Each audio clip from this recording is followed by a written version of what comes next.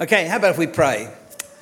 Father in heaven, thank you for having safely brought us to this day and to this place. And we look up to you in our weakness, and we need your help. Help me to speak truthfully and clearly. Help us to listen to what your word is saying with eager and humble hearts, that you would strengthen us in what is good. We pray this in Jesus' name. Amen. A few years ago, I became friends with a guy called David. He was an accountant. He'd just become a Christian. It was an odd story. He'd got off the plane at Singapore and went to have a look at this, I think it's a Hindu garden of all these sort of scenes from hell, I think. And anyhow, that was the thing that got him to think, gosh, maybe... And within a few months, he had put his faith in Christ. He then did the professional year, which is, as some of you will know, it's a horrendous year. This course you've got to do to become a chartered accountant, and it's just monstrous, the amount of work they do. And he came to me as a young Christian and said, Ian, I spent an awful lot of my time at work and then travelling to work, recovering from work. He said it's a massive part of my life. He was involved in the youth ministry on the Friday night and was learning how to serve there. But he said, does it make any difference now as a Christian how I do my, what's such a big part of my life? And I hadn't given a huge amount of thought to that area, so we just sat down to find whatever passages we could find to read the scriptures and work out what the very clear word of God says. There's about 850 separate references to work in the 66 books of the Bible. There's quite a bit to look at, but there's some famous passages which we will touch on briefly today. And it was interesting, the difference it made for him when he discovered what, as a Christian man, should be the marks of his work. And I'll mention it a bit later, what he discovered. Now, you remember we're looking at what it means to be human. Very important area it's rarely explicitly looked at in our culture, but what it is to be human and how humans flourish is an unspoken background to so many of the difficult issues that we face in our society, where there's quite a bit of debate and discussion. Well, that's a polite description of how we do it. But and so we're looking at what does God say? Jesus clearly believes that the Old Testament is the Word of God, and we're going to look at what God has said there. And we've been using this CBR, and someone said to me this week that they'd been travelling around and they'd noticed CBR at a few places, and they found it quite helpful as a grid that we're looking at. So I think Andrew used it last week when we were looking at sex, and we look at why sex and work are the first two that we're looking at specific areas in a moment. If you want to understand humans, we are created, we're masterpieces, created beautifully, wonderfully. You are by God. That's the C. The B is you're broken, and seriously broken. And in fact, one of the words in there has got the sense of we're twisted, iniquity. And that comes up into every single area, our brokenness, how we think, how we do all sorts of things. But from the very beginning, from Genesis 3, God is committed to restoration, to healing us and restoring us and making us fully and beautifully human. The model, of course, is Jesus. He is the full, healthy human. So let's have a look at what the Bible says about work. And under those headings, created, broken, restored. Now, you might ask, you might not. You might ask, why work? It's obvious that sex is a very important part of human life, and in the Bible, it's one of the three things that's said about us in Genesis 1:27, that He made us male and female. It's very deeply part of what it is to be human, and we're going to look on Monday at the vast difference there is between using the word sex as against the word gender, and yet some of you will have noticed. I've noticed it even in myself now, where I should say sex, I say gender. And yet they are vastly different realities that we're talking about. And we need to understand how that works and why it works. But male and female is one of the things that God mentions about the deep reality of who you are. But why work? Well, because right from the very beginning, this creature made in the image of God, work is essential. Work is not just something we do, oh, what a shame we have to do work. No. Work is essential to being humans.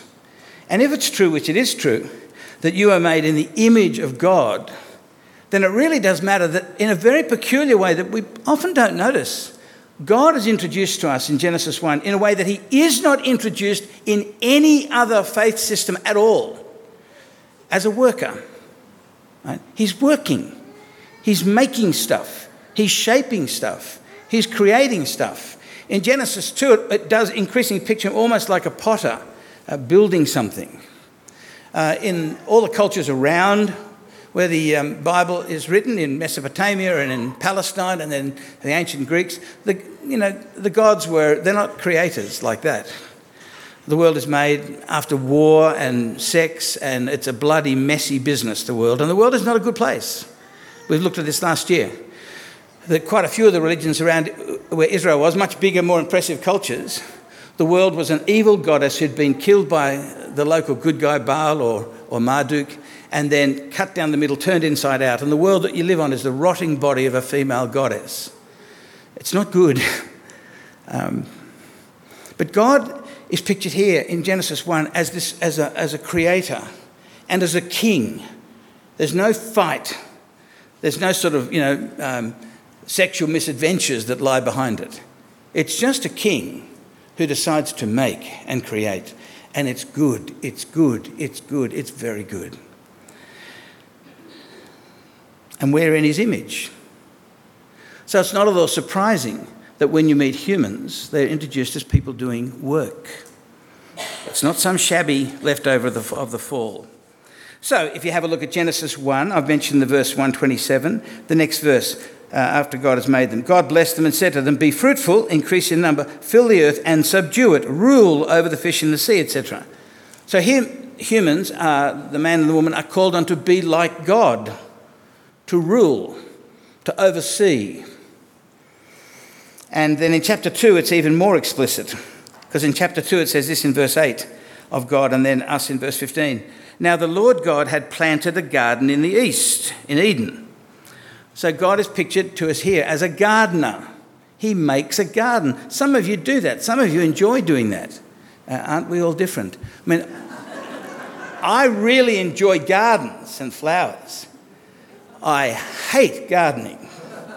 But it's just something you've got to do, as you can see by our backyard. But it's beautiful.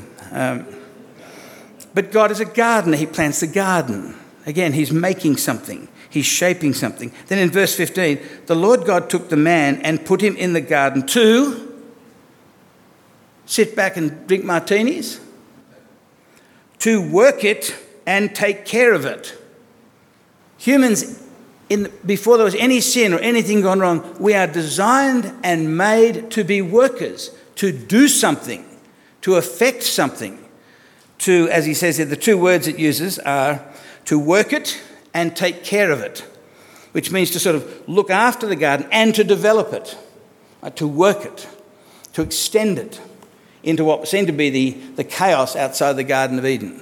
As some of us picture that the whole earth was the Garden of Eden. No, that's not the way the Bible pictures it. There's the Garden of Eden, and then the rest is just sort of exuberant chaos that the humans were going to extend the garden into. So God is the worker, so we are workers. That's why we're looking at it. You need to understand humans as sexual creatures. You need to understand humans as creatures that are made to work. We're made to be doing something significant.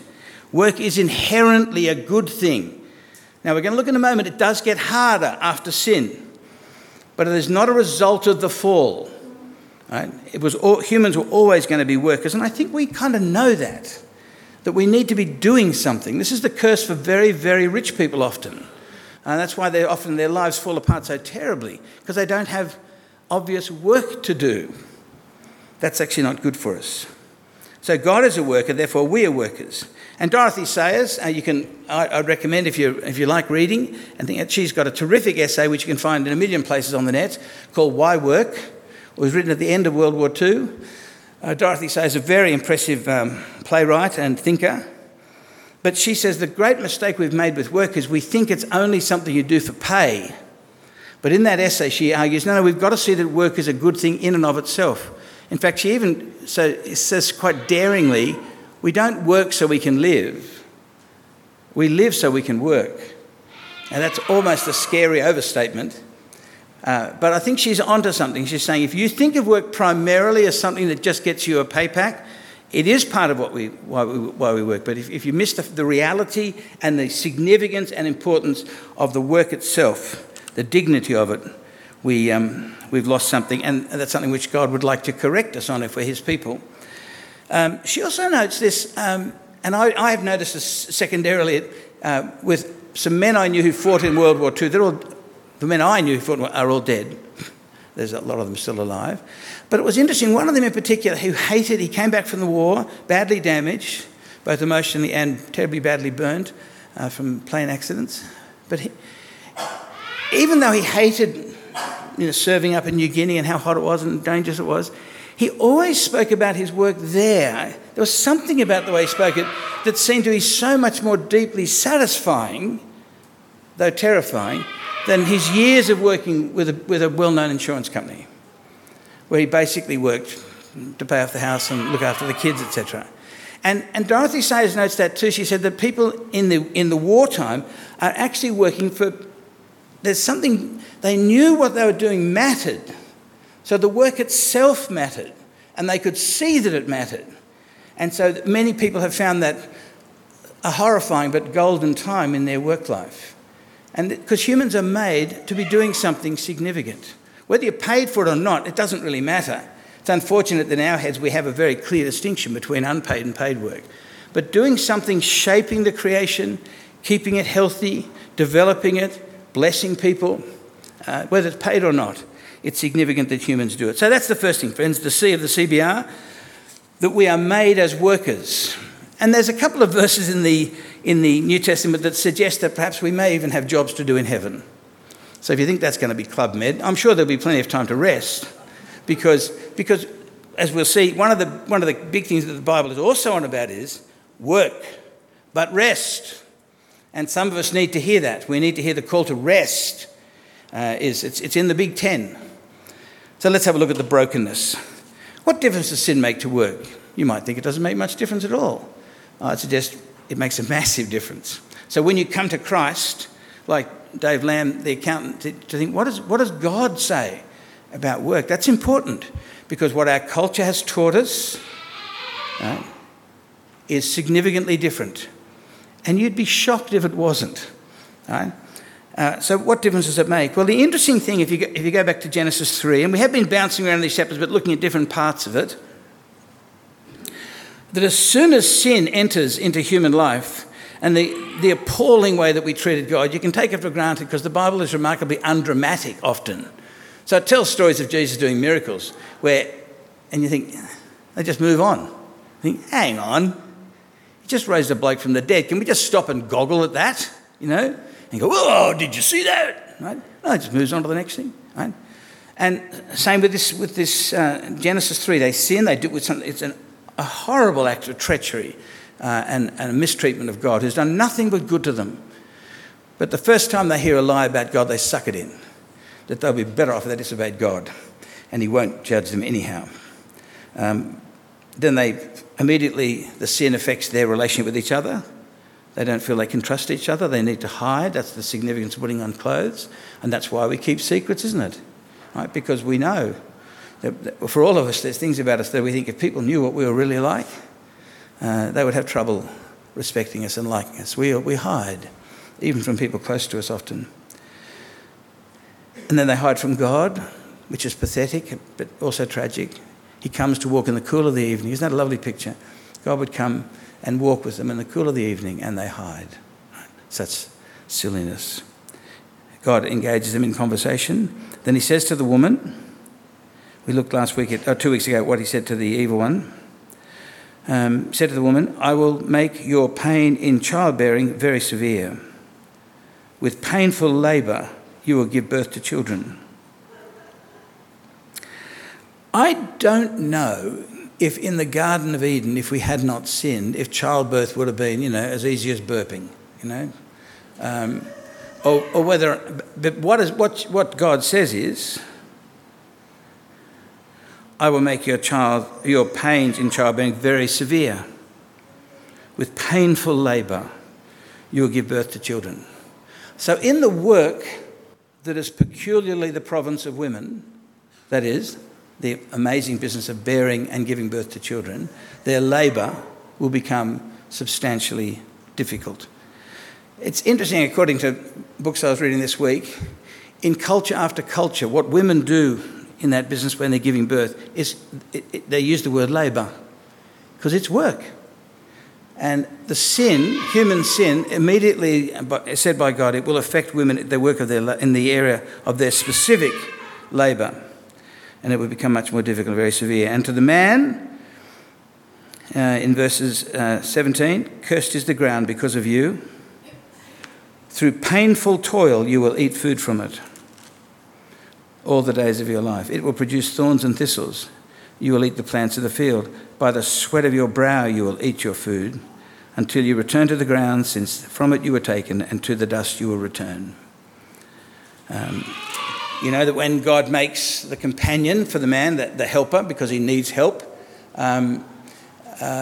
it's not just relationship. It's not just that he's lonely and needs, someone to be in love with, the way God has made it. But it's also to do the task, right? So there were sort of work boots under Adam and Eve's bed as well as slippers, because they were working together in the work of the garden.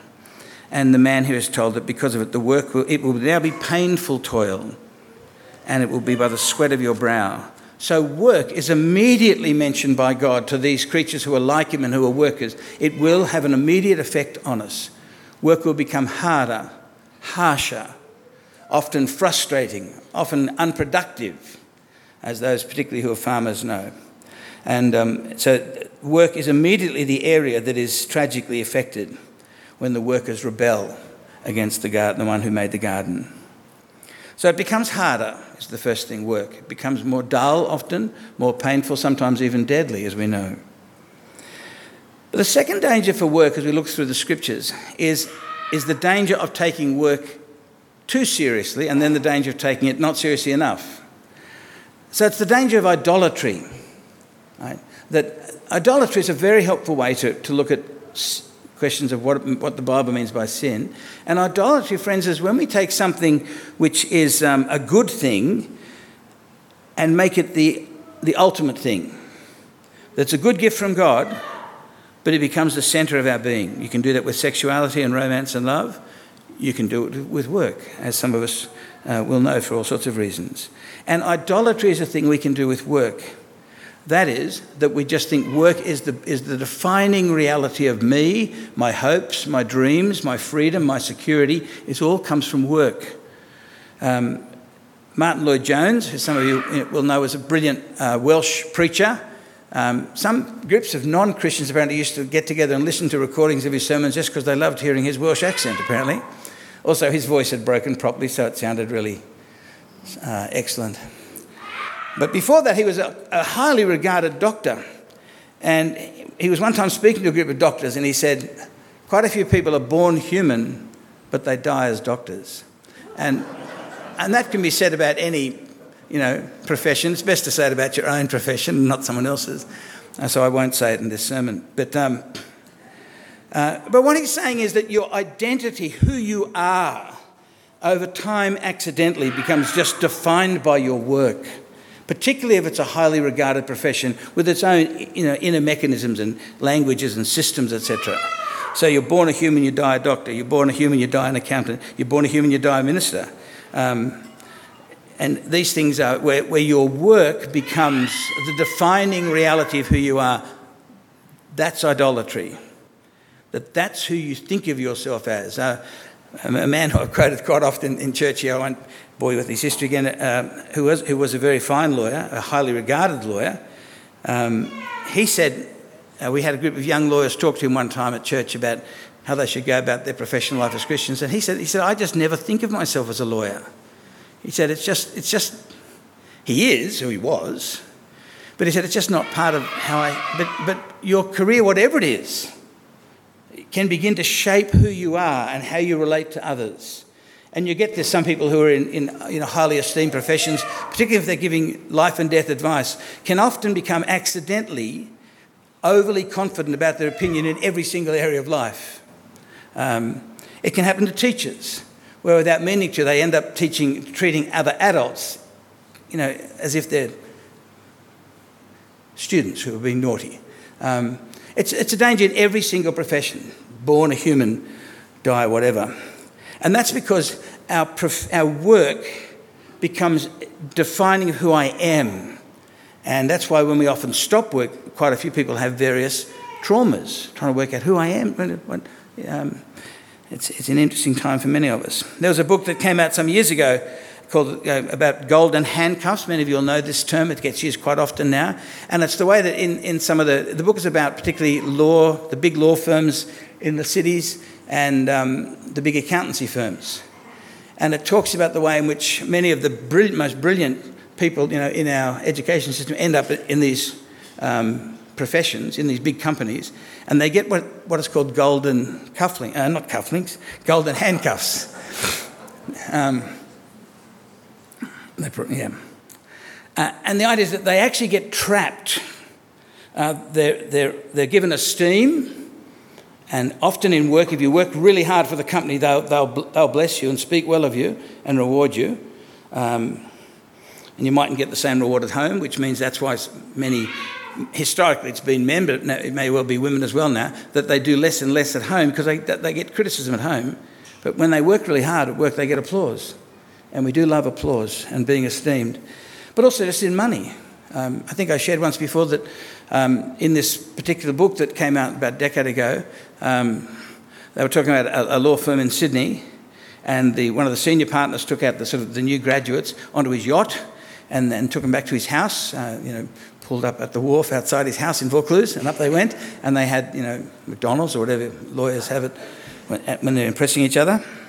And then the moment, which I thought was so interesting, that all the young lawyers, all looking fantastic, etc., and they're looking at this guy's got a genuine Van Gogh on his wall.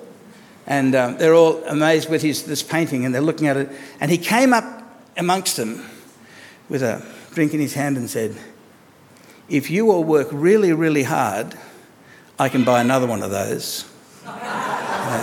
And that's part of what the book is saying, that you think they're going to say, and they might be able to, God bless them, but that they often work so hard for the guys who are the senior partners, where the money goes to.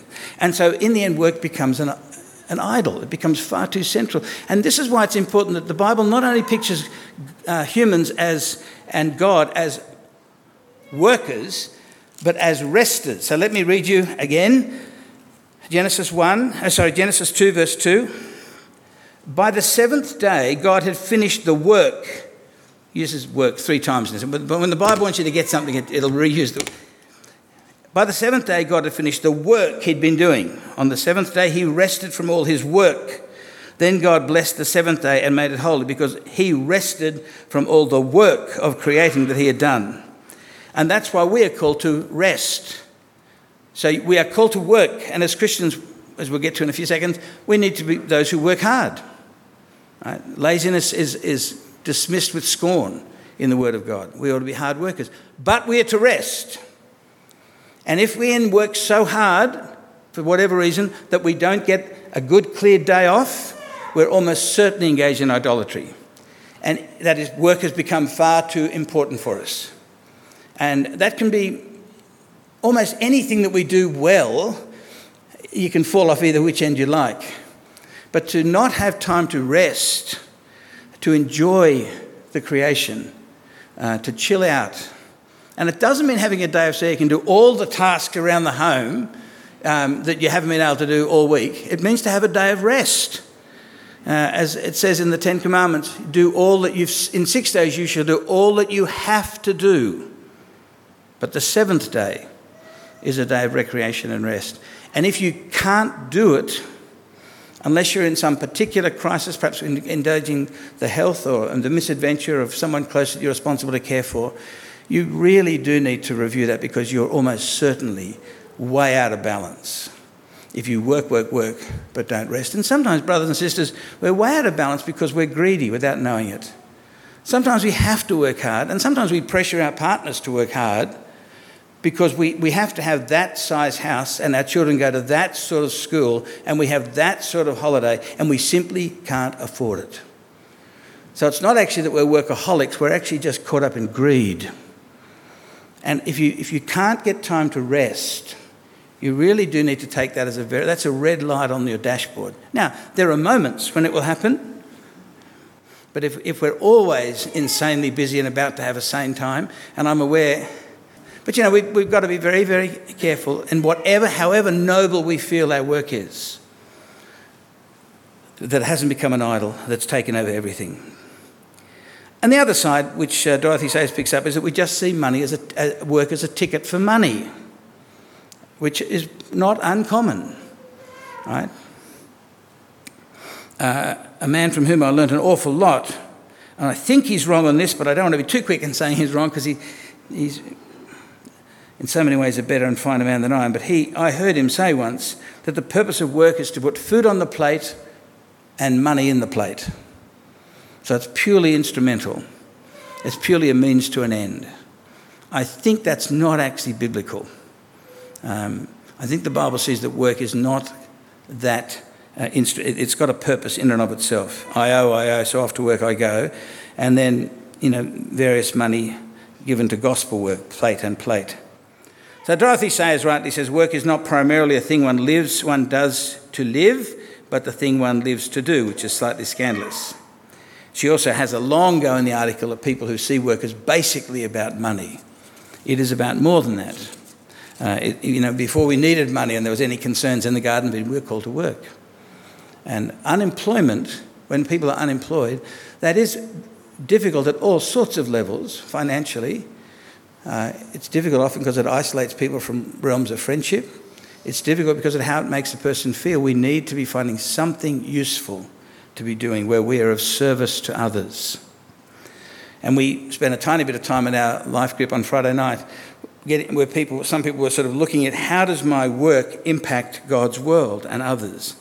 And sometimes you're a couple of steps removed. You might be working on the computer program that helps to this, that helps to that then it gets out to help people. I think we need to step back some and say, how does my work actually impact God's world?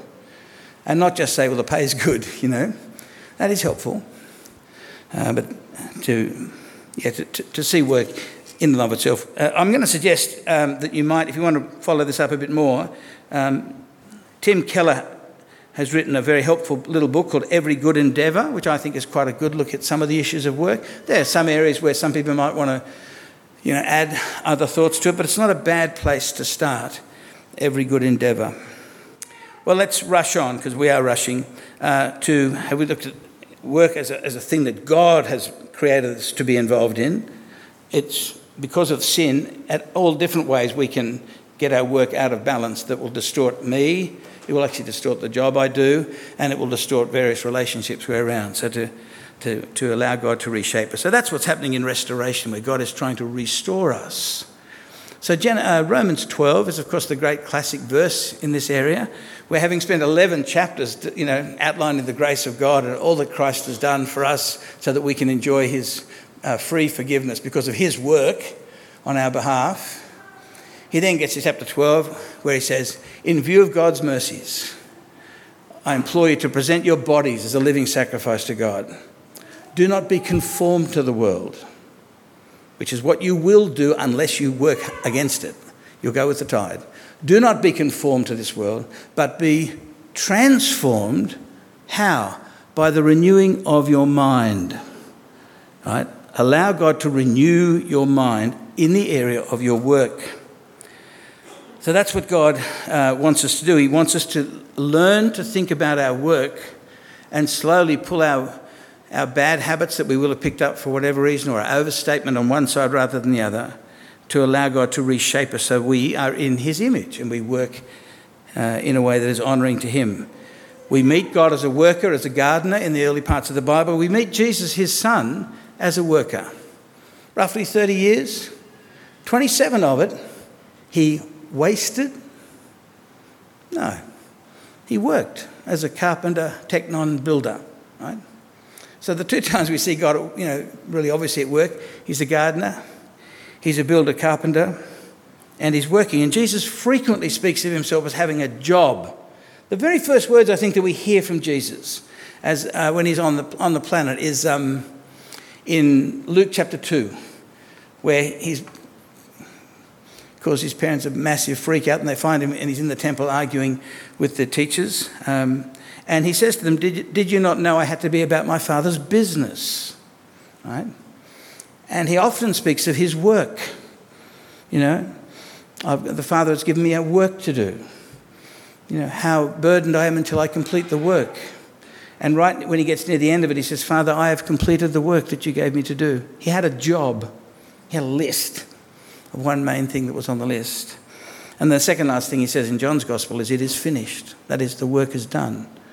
So when we look at Jesus, who is the centre of everything, he's not only a model of the importance of work and the dignity of work, because the Son of God spends at least a decade more working as a builder, but then he comes to do his great work of saving us. He describes as a work. It's a job God gave him to do. Right? And he does it. And he does his work in dying for us, and he gives to us the benefit. A bit like a parent works hard to give the children the benefit. And this is what Jesus does.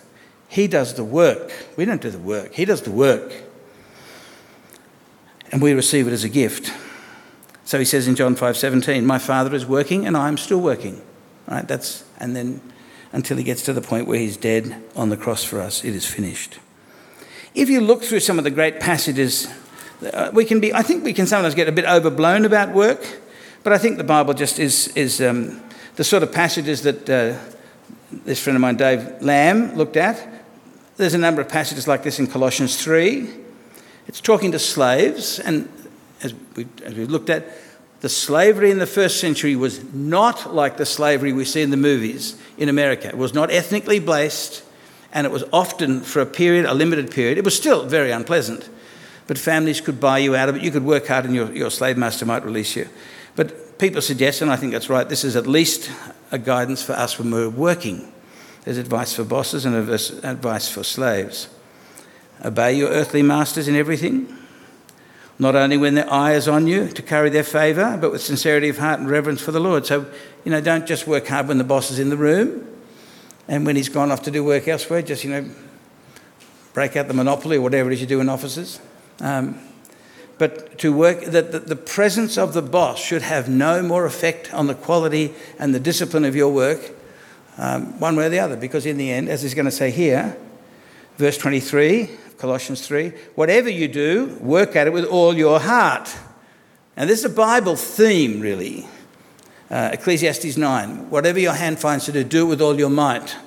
The Bible is not keen on lazy bludging as a lifestyle. It's very keen on rest and having holy days or holidays. There's a place for that. But when you're at work, the expectation is that you will be a fine, hard worker. Work at it with all your heart. Working for the Lord. This is the thing that the Bible says. So when I'm at work, let's imagine I had a real job, and you have instead of thinking about what your boss will think, you've got to think, I'm going to work for this company, I'm going to work for this department, I'm going to work for this, as if Jesus Christ was managing it, as if he was my overseer, as if he owned the company, which you may have heard before, and it sounds a bit cute, but that is the key, to work as if he was your boss. So you will work hard, and you'll work sincerely, and you work diligently. And an awful lot of what Christian workers should be is competent. Now, you might not be the best worker in your particular department because other people are just smarter than you or more experienced than you. But you'll be a person who's working at competence, right? And boy, don't we love a competent person?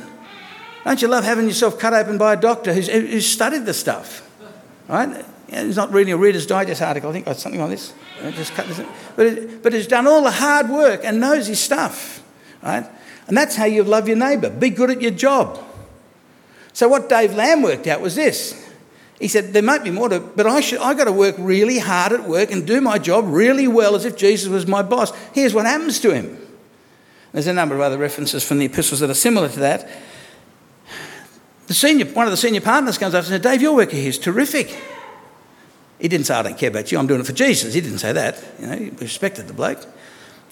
And so he was in line to become the youngest ever partner that company had ever had. And then he came back and he said, he only told me this a little while after it happened, because he said, here's the funny thing, Ian. I kept working just as hard, but now I was working for the promotion. I wanted the honour of being the youngest partner ever, and I wanted the money. Right? Natural enough desires. And he had to deal with himself. But that he was their best worker and likely to become the youngest ever partner is exactly right.